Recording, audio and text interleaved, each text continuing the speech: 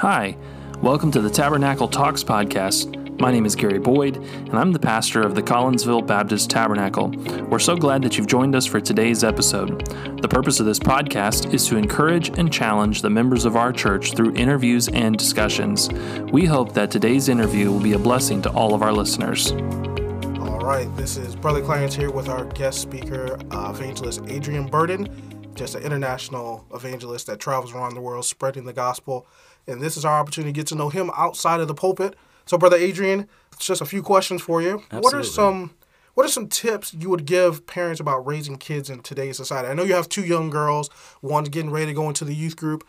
One, I heard you just talking to Brother Matt. One, like a mini-me. I think about, 7 or 8 years old? She is. So what are some tips you give parents with either young kids or teens raising them in society today? Absolutely. Well, first off, thanks for the opportunity to be able to do the Tabernacle Talks with you here. And wow, that's a big question because it's hard to kind of summarize, but I'll just do my best on the fly here. First, let me just mention, as you have just said, my wife Tabitha, I have two daughters, Jasmine and Janae. And Jasmine's my 11-year-old. She's a mini version of my wife. She's basically, if you can get her to talk, good luck. My other daughter, if you can get her to stop talking, then good luck. That's kind of how the personalities kind of work. But thankfully, we've had the opportunity to start traveling. They've been traveling ever since they've been children. And so therefore, they've been very much used to being around people and different things like that. However, one thing that I've noticed, if I were to say tips then specifically for parents and generation and things that are going on today, is not being ignorant of what's taking place in your child's life. I would say, I think this is just a mentality we have inside of our culture. A lot of times we pay everybody to do every single space of life. So if I want my car, I pay my mechanic, take care of the car. My house, I want to go ahead and pay somebody, take care of the basement, make sure there's no critters or anything like that. I pay this in person. And sometimes I think unknowingly parents will then do the same thing when it comes to church and youth pastors and pastors. Hey, I'm paying you to raise my kid, and I'm paying you, Mr. Camp Speaker, to undo 10 years of bad parenting in 1 week of camp using the Bible. And it's like, this is something, the ministry that we have is to come alongside that institution of the home and then to be able to assist that. And there's really going to be no substitute for dad. There's no substitute for mom. And so I would then say, as far as a tip that's concerned, is never underestimating the biblical role that God has given to us as parents. If we say, you know what, my children don't know such and such and this and such, they're not learning the youth group. Well, bro, that's your job. You are the parent, and I think the neglect that sometimes happens is we have an outlet and a scapegoat to blame other ministries, and I think that we got to take in consideration. And I'll throw myself under the bus with this one there, Clarence, and that is this. The other day, we were going down the road, and we were driving, and I asked my kids, we're going to play a Bible question game, and I start asking questions to the girls, and then I found out, wow, like, Jasmine, do you really not know what happened to Moses's rod when he, when during the time they're choosing the priest for Aaron, and or questions that I thought she should know, and I'm like, dude, I gotta own it. That's on me. My kid didn't know it was the Red Sea that parted. That's on me. And I had to take responsibility. So I would say a tip is, hey, I'm in the same boat with you. I'm not looking down at any person on the podcast that's listening. Yeah. I'm just saying, hey, look, we cannot be ignorant of where they are. And if they are ignorant of certain things, then we know our role of what we need to do. Yeah. So I know with, I'm the youth pastor here. And so you're telling me that, the parents play a huge role in them knowing some of these biblical accounts and some of the things from the Bible. So if they don't know something, it's not just the youth pastor's fault. Absolutely. So what would you say to a parent that's saying, hey, my kid, I want them to know more about the Bible. What are some things I can do at home to help them learn more about the Bible? Because I know there's a lot of parents that are like, okay, I know you love football. Let's go do that. Let's go do that together. There's kids that love baseball. There's girls that love volleyball, things like that, dance. What are some things they can do to get their kids interested in them also being involved? Some things they can do at home to get them to learn more about the Bible, more about God's Word. Okay. Number one, I would say you have to acknowledge the awkward. The awkward that sometimes that takes place is in many people's homes, to talk about the Bible, it automatically gets weird.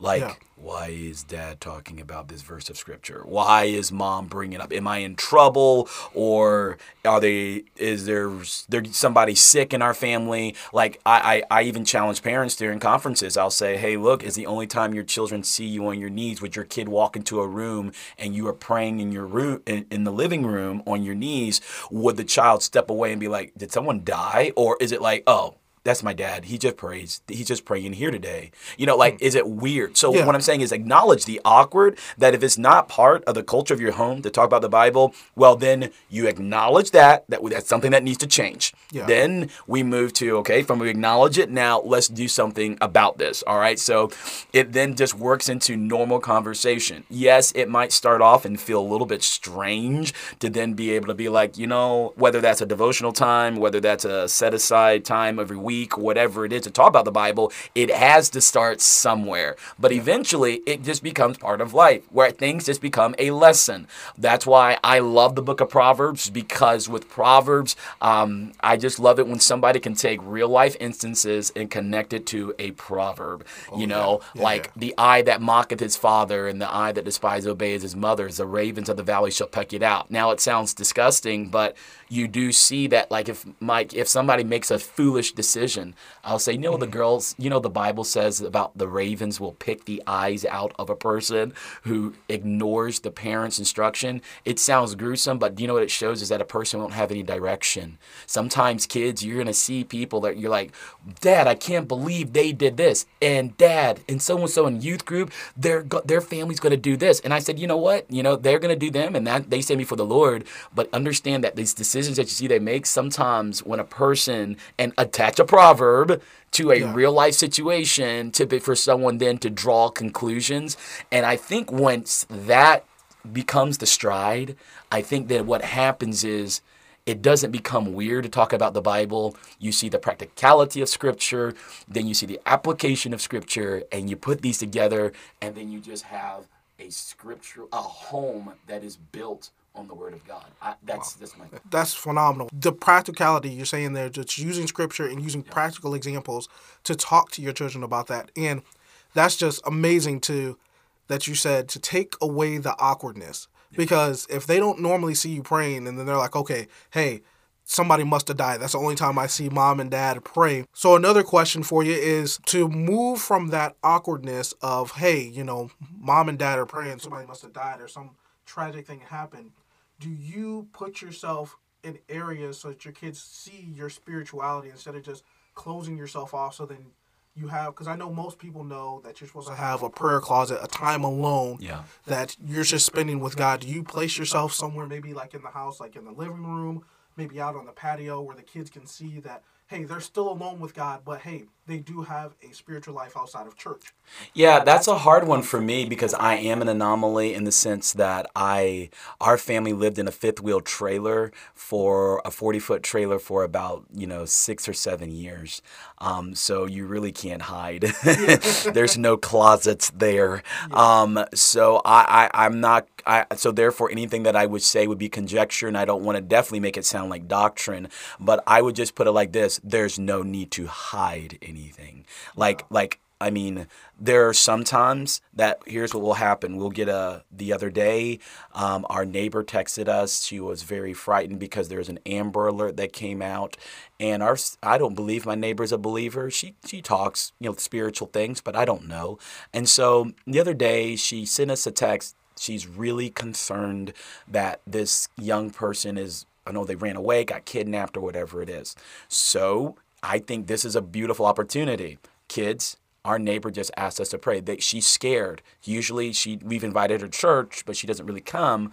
But hey, kids, we're going to pray right now. Right now. Like let that be the default mode, is let's pray about it right now. This is not for every family. My mom did this, and so it's taken off. My brothers and I all do this. Before we move a vehicle, we pray. Before we move any vehicle.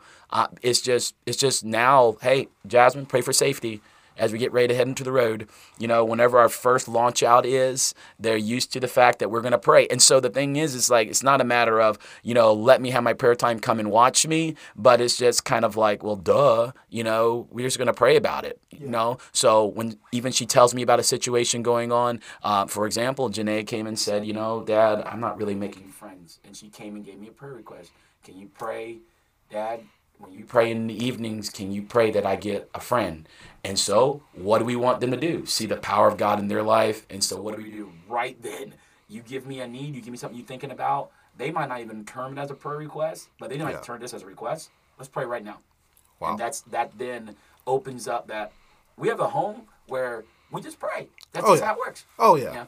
That's awesome. I know I have young kids. One's going to be turning 2 here in a few months. And they are adorable. Thank you. That little girl, man, and of course I'm biased, but she's adorable. Anyway, thank you. Even with little kids, like with Titus and Tiana, I know my wife wants to get us in a mood where before he goes to bed and before he eats, we're trying to pray with him and start that with him.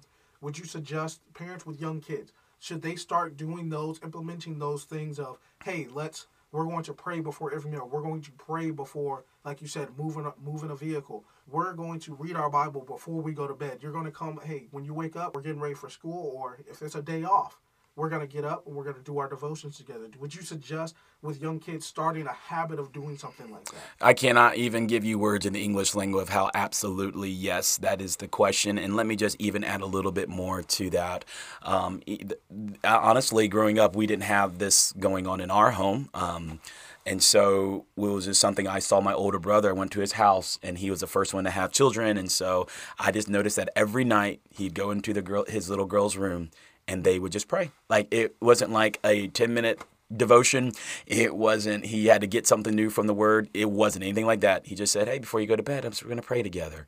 And quite honestly, that's what we do every night as a family. And some nights we all pray. Some nights it used to be a thing because after you pray and they're just used to that, then you get to lead the prayer time. So Janae, anybody, and this is a huge question, I think, is how you know somebody's heart. Because I don't see any relationship that comes close without people praying. Like, one of the best friends that I have are friends that I prayed with. And it just does something too. It's just a different kind of relationship that after you pray, we're getting ready to pray right now, that you can then say, all right, here's a prayer request. It becomes more than just prayer request is code to talk about our problems. It's a prayer request is because we're going to get down and do this as soon as we get done. So the person who's leading, like Janae, would be like, anybody have any prayer requests? Anybody? And then that's when the thing is, this is when you start hearing about, hey, I'm being bullied at school. Hey, Dad, such and such is going on. This is when it happens, is in these moments where it's like, maybe they would never have brought it up because, and you look back and it's like, honey, you should have told me that this was going on. These things were happening to you at school, or these things were taking place. And the thing is like, sometimes you're just not in an environment, because when we get busy with something, we just forget about stuff. We're very distracted people. Oh, yeah. But when someone looks at you and says, Clarence, is there anything I can pray for you about? It makes you think, and it then makes you say things that maybe you never would have said. And then you take them to the right place, to the Heavenly Father. So absolutely to the answer. Wow. And I there's one thing you said in there with when they're praying, they bring up things that they would never bring up in just a casual conversation. You brought up the example of you're getting bullied at school. Yeah. They brought it up in a prayer request because it's something that they want you to think about and they want God to take care of. That's just huge. Most parents don't think about that. Hey, if we have this prayer time together, I'll be able to know what's going on in my kid's life. Because there's a lot of parents nowadays that don't have a clue what's going on in their kids' life. Totally disconnected, absolutely. Yeah, and they're like, man, I wish my kids would talk to me. I wish I knew what was going on in my kid's life. And they see some of that inner rebellion, some of that disconnect as a family. Would you say that prayer and spiritual time together kind of reflects some of that? Absolutely. It kind of tells the story, the fact of, ignorance is a very strong word, but it shows a little bit of the obliviousness of some parents and stuff. Because I think that a lot of times, especially those that work really hard, because we provide them that education that they're receiving, because I'm providing you the money to go to a youth group, and everyone should be doing their job. because I'm doing my job. I'm providing. And you, pastor, do your job. And teacher, Christian school, do your job. Video class or whatever for Zoom, do your job. Like, I think that sometimes I don't think it's that structured, but it does make us kind of get into that mentality that we do become oblivious to these certain things. And to add to the answer as well, I think also we live in such a compartmentalized society to some degree that it's easy for your life just to go on. And then I was reminded that my kids see life differently. Like my ministry that the Lord's given to me of preaching at different churches. Yeah. When I think of, Collinsville Baptist, or if I think of, I'm trying to think of another Grace Baptist Church, right? Like when I hear those names, I hear, oh, that church is a church of Pastor so-and-so is the pastor there, and this is how I remember him. Now, if you do that same thing to my children and say, hey, tell me about Grace Baptist Church or whatever, they started looking around the room like, oh, I'm not sure. And then you start mentioning things. That's the church that had tricycles inside of the gymnasium. Then they go like, oh, that church, I love that church, because they remember it totally differently. Yeah. The way they view life is so differently, and sometimes we look as parents and be like, well, you have what you need, you have this, you have that, therefore this is the response. And sometimes that's not the case. Yeah. They're looking at something totally at a left field that we've not even thought of as a parent. And we're thinking to ourselves, like, why are they not? Because they're not looking at it in that way. And I think the only way to tap into that little cortical frontal what's that brain word? Anyway, to tap into their brain, let's put it that way, to tap into their brain and what they're thinking is the only way is to talk to them about it. It's the only way you're going to figure it out. And I think a lot of those deep things come out when they feel open enough to pray with you. Like, I feel like the melting moment of a parent for me was like when my daughter came and said, can you pray for me? Like, to me, wow. I want to cry, and then it's like, Lord, you got to answer this one. Oh, man, yeah. So I pray for it every day. Actually, this morning, I just prayed, Lord, I pray that Janae gets a friend, that's awesome. That's really tight with. But anyway. Yeah. That's awesome. Man, in different youth groups and with different teenagers, there's always different and difficult situations where some teens are, not with their parents. They're with maybe a grandparent. They're with an aunt. They're with an uncle. Or maybe they're just with a whole nother adopted family. And they come into this, again, in their teenage years, or maybe that age middle between teenage where they're like 10, 11, going into the youth group, and they have a lot of things going on in their life. How would you direct a family, maybe a family member that's taken in a teenager, or maybe some foster parent that's taken in a teenager with a hard situation? How do you tell them, what do you tell them to break down the walls? Give them the steps to break down those walls so that they're more open with them, so then they can help them along the way with the situation that this teenager has been brought into with that. That's a big question. And I first off, we have to realize, bro, we are human and we cannot change anybody. God is the one who does. I would first take the broad picture out. I want to make sure I give scripture to understand in the Sermon on the Mount, Matthew, and then also I'll reference Mark chapter 9, verse 29. And there are some situations, Clarence, that are just so like, I empathize probably on a high level than normal. And so when somebody tells me their story about where they've come from, where they've been, I mean, my heart literally would bleed for them. And there are people who are trying to help put some of these jigsaw pieces together of their life and put some of these dots together. And in the meantime, though, just practically speaking, the person that's gone through the trauma are just plain mean sometimes. Yeah. Life has treated them like garbage, and they treat everybody else just like garbage. So I would first say, referencing those two verses, that sometimes change is not going to happen, and it's going to then let me go and emphasize prayer again, but let me emphasize Mark 9, and that is this, is that the disciples came to Jesus, and they were doing miracles because God gave them power to do miracles, and they were doing miracles, and they came to this one guy, and they tried to cast out a demon, and it didn't work, and another disciple was like, let me do it. And he did his little words and it didn't work.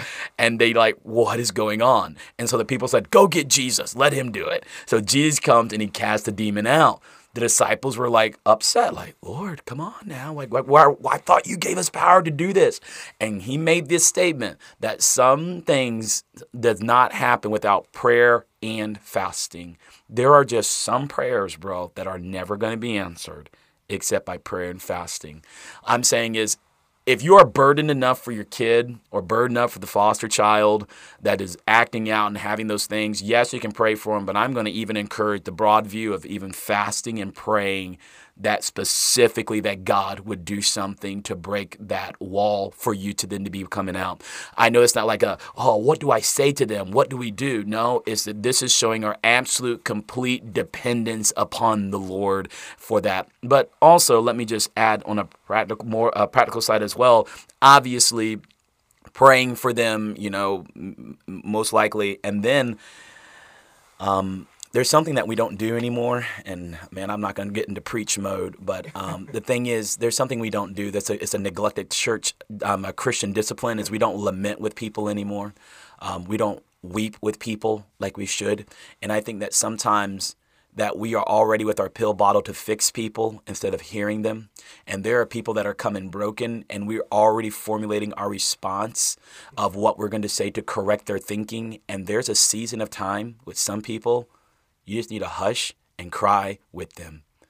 I can't believe that God would allow this to happen to me. I can't stand. I don't like God. I hate my dad. I hate everyone. And before we come with our response and everything of, God loves you, before we do that, we might just need to hold their hand, let them cry their eyes out, and we cry with them until the right season, then to be able to then point. It's lamenting. It's what happens. So anyway, I would encourage those two things, fasting and lamenting, two biblical disciplines. I believe you hit it right on the head with, in churches nowadays, and even not even just in churches, just in general, us as church people, as followers of Christ, we don't lament with people. We don't weep with, you weep with those who weep. We're supposed to feel what they're going through, and the only way we can do that is, and I know you've heard this saying before, people don't care how much we know until they know how much we care. Absolutely. How can we really show that to someone unless we really try to feel and get where they're coming from? And that's by listening. And most of the time, I know I do this, is when we're listening to somebody, we're already, like you said, we're formulating what verses am I bringing? How am I going to solve this problem for this person? And sometimes we just need to listen. And we just need to, like you said, hold their hand and cry with them. And man, I feel you on the situation, and I know this is something that's hard, something hard you're going through. Man, I feel for you. Let me pray with you, and not try to give them a solution. Would you suggest maybe? I know you said that with just people in general. Do you think that works with, like I said, me as a youth pastor? Do you feel like that works with teenagers as well? As they come to you with a problem, that we don't always come with a solution to fix it, but we try to lament with them. We try to feel where they're coming from with those things. As a youth pastor and other youth pastors maybe that might listen to this, do they just listen to their teens and try to feel what they're feeling in that situation? Let me first just mention as a preface to what I'm getting ready to say, of saying that there's no substitute for walking with God and having absolute dependence and walking with the Lord to give you discernment about whatever's getting ready to come out of your mouth. Because if you're noticing a pattern of this where a person's not doing what God's already asked them to do, and the advice and different things have been given, then God might have to give you wisdom to be like, sometimes we got to draw like a little bit of a line that's there, but I would say that 90% of the time is what you're referring to. We don't like awkward. We don't like awkward. We don't like what we do not understand. We are not sympathetic to that which we cannot explain. If we don't put it in a box, we get nervous. So all these statements would then make it that many times, as soon as somebody tells me something that's out of my purview of understanding, it's almost like no, this is making me uncomfortable. We got to handle this, because you can't walk away from my presence and feel whatever it is that you feel. Now, I would say that, we are so, because we even give to adults, like let's just say a lady has a miscarriage, and as she has a miscarriage, we give culturally a set amount of time you're supposed to grieve. All right, it's been a month. It's time for you to move on, sister. When I talk to you, I don't want to talk about that miscarriage anymore. If I don't want to talk about whatever pain that you might be feeling right now. Like, I think that we give it, we don't say there's a date, but there's an expiration date of our care. about certain things about people. And I think that what happens is it creates a society of plastic smiles and genuine Christianity, because we're always ready to grab the pill bottle out of our pocket and fix somebody rather than let it be something that is just kind of like, as you said, a step of just weeping with them. And some, quite honestly, it's going to be longer than others. And I would say especially with teenagers, because if there's any group that is more so just genuine at the core and can detect genuineness, is going to be a teenager. And since they detect that, the fact that you're kind of you just want to make me some type of super soldier for Jesus and not necessarily care about me as a person who walks with God. And I think that we lose a lot when we do that. So again, I think I'm answering your question in the sense of saying, yes, being led of the Holy Spirit, yes, it's applicable on all levels, because the Word of God and these disciplines and the principles that he says of fasting and then of lamenting and doing these other things are so important. And just for clarity's sake as well, is I recommend highly the book by Mark Veerpop called Weep With Me. And there's another one, Dark Clouds, Deep Mercy. Best book I've ever read upon the discipline of lamenting, to understand it. We would like to thank all of our listeners for joining us today. To the members of our church, we hope to see you in a service soon. If you're not a member of our church and you are ever in the Tulsa area, we hope that you'll come by and see us. If you'd like to know more about our ministry, you can find us online. We are on Facebook and Instagram, and our website is cbtchurch.com. If you enjoyed this interview, you can help us out by liking and subscribing using your preferred podcast provider. Thanks again. We hope that you have a blessed day.